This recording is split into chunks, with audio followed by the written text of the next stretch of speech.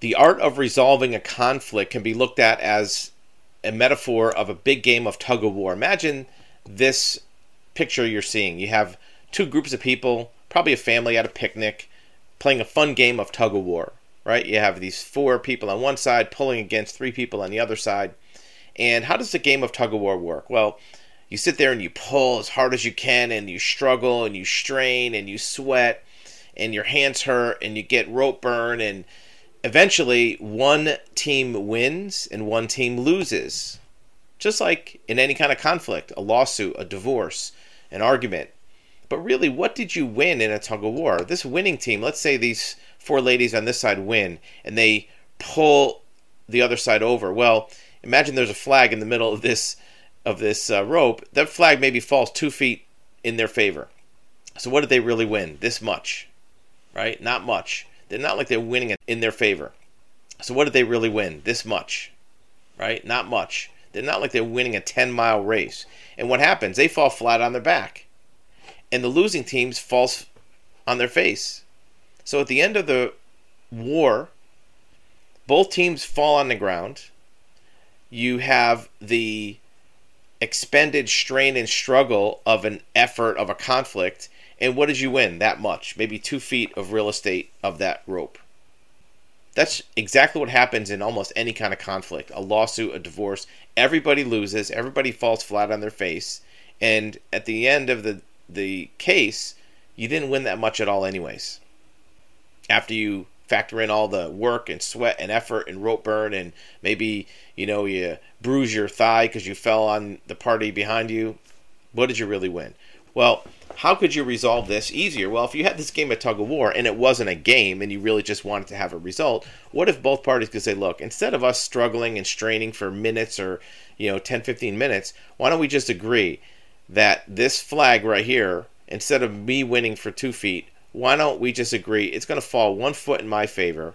We won't struggle, we won't strain, and we'll all benefit because you won't sprain your ankle because you fell. You won't break your glasses because it smashed on the ground, and we'll all walk away happy. Now, that does require some ego to be dissolved. It does require some facilitation of that process. Who gets to decide who wins? Who gets to decide who loses? What if you both decide, look, why don't we just drop the rope and let the flag fall in the middle?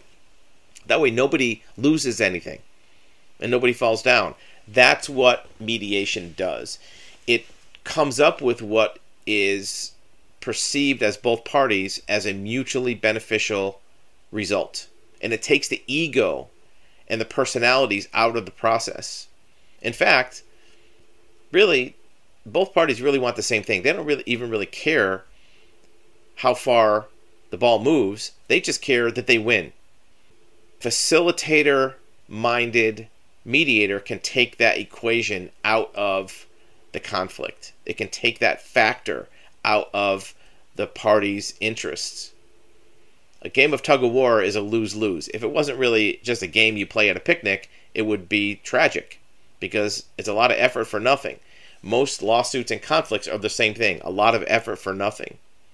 By utilizing a good mediator, you can find that both people probably have mutual interest. Probably 90% of the conflict, people share the same outcome. Look, even in tug-of-war, the outcome that both people want is, we want this rope to stay in the same place. We want it to not move left, right, up, down. We want it to stay on the same line. We just want a little bit over here. We want a little bit over there. Both parties agree on 90% of what they want.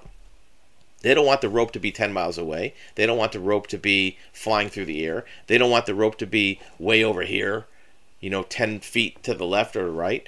They want 90% of the thing. The only thing they want is maybe one party wants it 1 foot this way, the other 1 foot that way. So there's an easy way to see that all the parties want. And really, if it's at a picnic, all the parties want the game to be over so they can go eat hot dogs, right? So there's an easy way to see mutually shared results and to have that mixed into a mutually shared conclusion. A neutral, unbiased third party can help everybody see that, for the most part, people want the same thing. And put that in place without anybody having to accept defeat or feel like they're mistreated by the other party.